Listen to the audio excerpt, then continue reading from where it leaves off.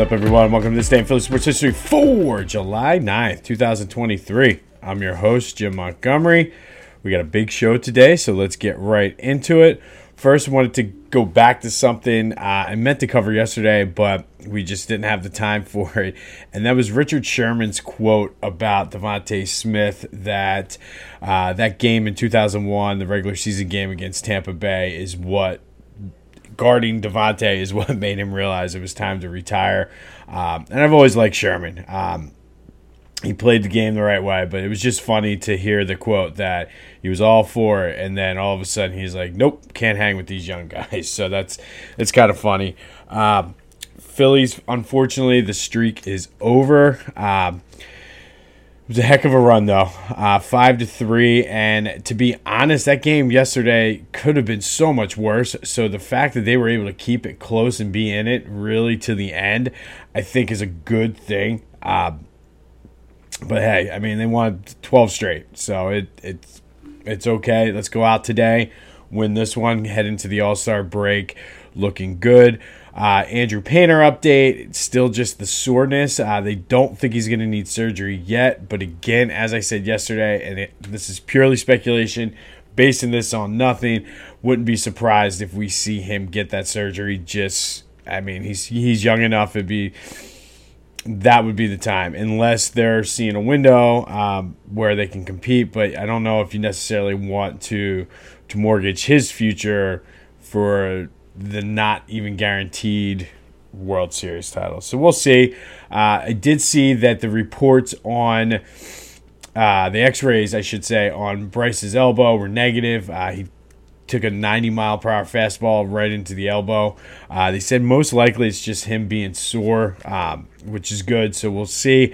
I wouldn't be surprised if we don't see him play this afternoon, rest, get the extended All-Star break, and go from there. Tough loss for the Union last night, 3-1, but as I mentioned yesterday, it is going to be a tough stretch for them. They're shorthanded. They're traveling across country. They have guys out. Break is coming up for that tournament where they play the Mexican League team.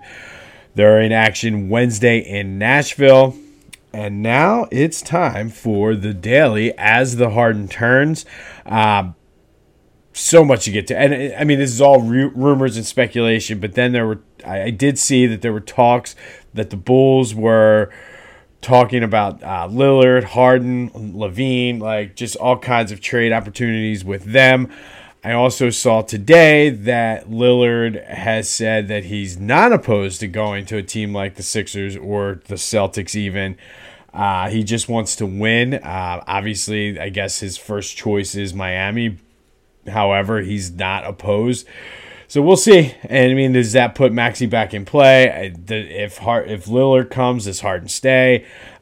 Just so many questions. And again, I've been saying it for a week now, but it's better than any reality show. Just following the Twitter timeline and seeing the updates and even the comments as they come in.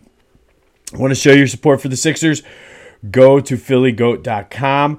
They have a wide selection of Sixers, Phillies, Eagles, Flyers, Union, Philly sports, Philly neighborhoods, just Philly-centric, Philly pride, whatever you can think of, they have.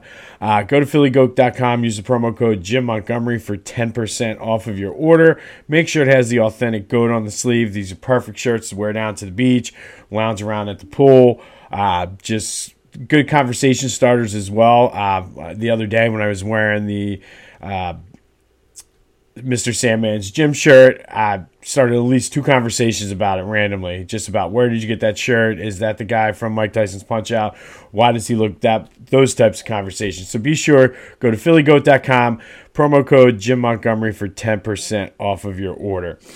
All right, today we're going to go back to 1996, and on this day, back in 1996, Major League Baseball had its All-Star game. It was the last time, excuse me, that the game was in Philly. It was the last one at the Vet, the last one at a quote-unquote multi-purpose stadium, last game on true old-school AstroTurf. But it was in Philly. Hall of Famers Mike Schmidt, Richie Ashburn, Jim Bunning, Steve Carlton, Robin Roberts threw out the ceremonial first pitch. As far as the game was concerned, the National League won 6-0. It was the last time they'd win again until 2010. So 1996 was the last time they won until 2010. There was one tie in 2002 that led to the change in the All-Star or the World Series home team thing happening. But local guy Mike Piazza from Norristown was the MVP. He went 2 for 3, 2 RBIs and a run score. Ricky Bottalico, Ricky Bo, was the Phillies' only representative that year. He pitched 1 scoreless inning, struck out Pudge Rodriguez. This was Ozzie Smith, and I'm only mentioning this because you can see if you're watching on YouTube over my left shoulder, my autographed Ozzie Smith poster. One of the only non-Philly sports things here in my office. I played shortstop. Always wore number 1 because of Ozzie Smith. This was his 15th and last All-Star game. He got a loud chorus of cheers. And All-Star game or not, you can't take the Philly fan out of Philly. When Joe Carter was announced, he was loudly booed as well. He should have. But Philly has hosted the All-Star game 4 times. 1943, the A's hosted it. 52, 76, and 96. So the Vet did host 2 All-Star games. We will host it again in 2026. It's part of the USA 250th anniversary celebration. So Citizens Bank Park in 3 years will be hosting the All-Star game. So looking forward to that. It's always fun when those types of events come to the city. All right.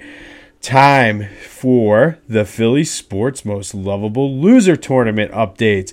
And yesterday we had a pretty evenly matched Sixers matchup. The number 4 seed 81-82 Sixers took on the 5 seed 18-19 Sixers. And we said, according to What If Sports, it was a domination by the 18-19 Sixers. You guys disagreed, and with 67% of the votes, the 4 seed 1981-82 Sixers, that team that made it to the finals and lost to the Lakers, will be moving on, and they will live to fight another day. 67% of the votes. So thank you for voting. Keep them coming. The votes each day are going up. Again, I keep saying this, but I know people are listening. So more people are listening than voting. So make sure somehow, some way you're getting your votes to me. All right, we are halfway through the first round. And today we go back to the Eagles Regional for another interesting matchup, I think. You got the number 4 seed 1947 Eagles versus the number 5 seed 2002 Eagles. Now, excuse me.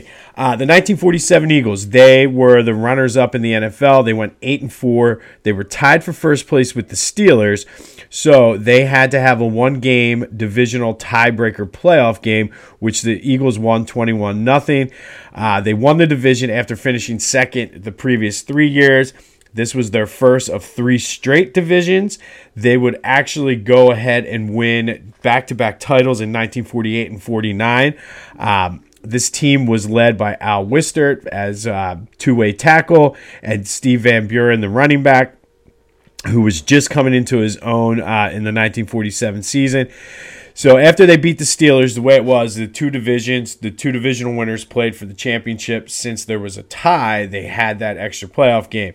So they lost. The Eagles did go on to play the Chicago Cardinals, who had the better record. So they went out to Chicago, to Old Comiskey Park, and the Eagles lost 28-21 on Christmas Day, basically because it was supposed to be the week before, but due to the divisional playoff game, they had to move it up. As I mentioned, they would go on to win the next 2 championships. But the 1947, they came this close, but they were a team on the rise. So because they were in the championship, that's why they got the 4 seed. All right, the 2002 Eagles. They went 12-4. They won their second consecutive NFC East. They were coming off an NFC Championship game loss the previous year to the Rams. They were just not quite ready for primetime yet. 2002, that was the year McNabb broke his leg, threw the 4 touchdowns on the broken leg, and then Coy Detmer and A.J. Philly rallied the team to get that number 1 seed. McNabb came back for the playoffs against Atlanta. 20-6 at the Vet. They won. And one of the, still to this day, one of the most brutal hits that I've ever seen was when Dawkins knocked, like, basically, I don't know how he didn't break Michael Vick in half, but Michael Vick was trying to score a touchdown. Dawkins knocked himself out. Like, it was just a very vicious hit. But then the next week they would go and play Tampa Bay in what would be the last game at Veterans Stadium. And probably one of the most devastating losses in Philadelphia sports history ever. And just Joe Jurevicius is still running. I remember walking into the stadium and you see there was the sign that said they would change what it said. It said, from here you can almost see San Diego. Like, the Eagles were favored in that game. There's no reason why they shouldn't have won. In my opinion, and I know I set up the tournament, but due to the rules of the tournament, because this team did not make it to the Super Bowl, they were ineligible to be one of the top seeds. Hands down, this would have been my number one seed. And I'm not trying to sway votes this way or the other way, but this would have been my number one seed on the lovable loser, disappointed, whatever you want to say. So definitely, as far as I'm concerned, I set the rules up. Yes, I know. But because of the rules, they could not have been the number one seed. 10 Pro Bowlers on that team, 2 first-team All-Pro, B-Dawk and Troy Vincent. Brian Mitchell almost returned that kick. Like, it was just crazy. So they are the 5 seed taking on the 4 seed, 1947 NFL championship runner-ups, the Eagles. From then, I did play this out again on What If Sports, and the 0-2 Eagles won 6-4. Ironically, only one time did the home team win, and that was the 0-2 Eagles. And I say ironically because both of these teams, the 47 Eagles and the 2002 Eagles, were phenomenal at home, each only losing one time. Well, 0-2, I guess, lost 2 if you count the NFC Championship game. But both times, like, it was very run-heavy offenses. Steve Van Buren and Deuce Staley dominated and alternated as players of the game. So I don't know if that was the game plan going in, but the away team won 9 out of 10 of these games that we played, but the 0-2 team came out 60% of the time. Now it's your turn.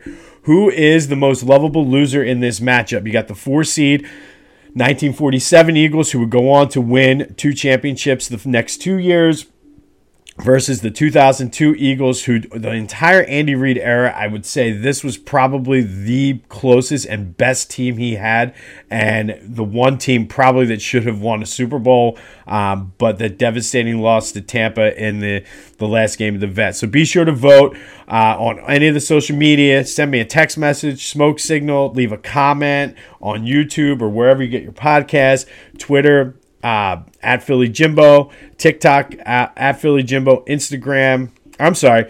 Twitter at Jimbo Mont, TikTok at Jimbo Mont, Instagram at Philly Jimbo. We'll get it right here. I couldn't get Jimbo Mont for Jimbo_Mont for Instagram. I tried, but be sure to get those votes to me. Let me know.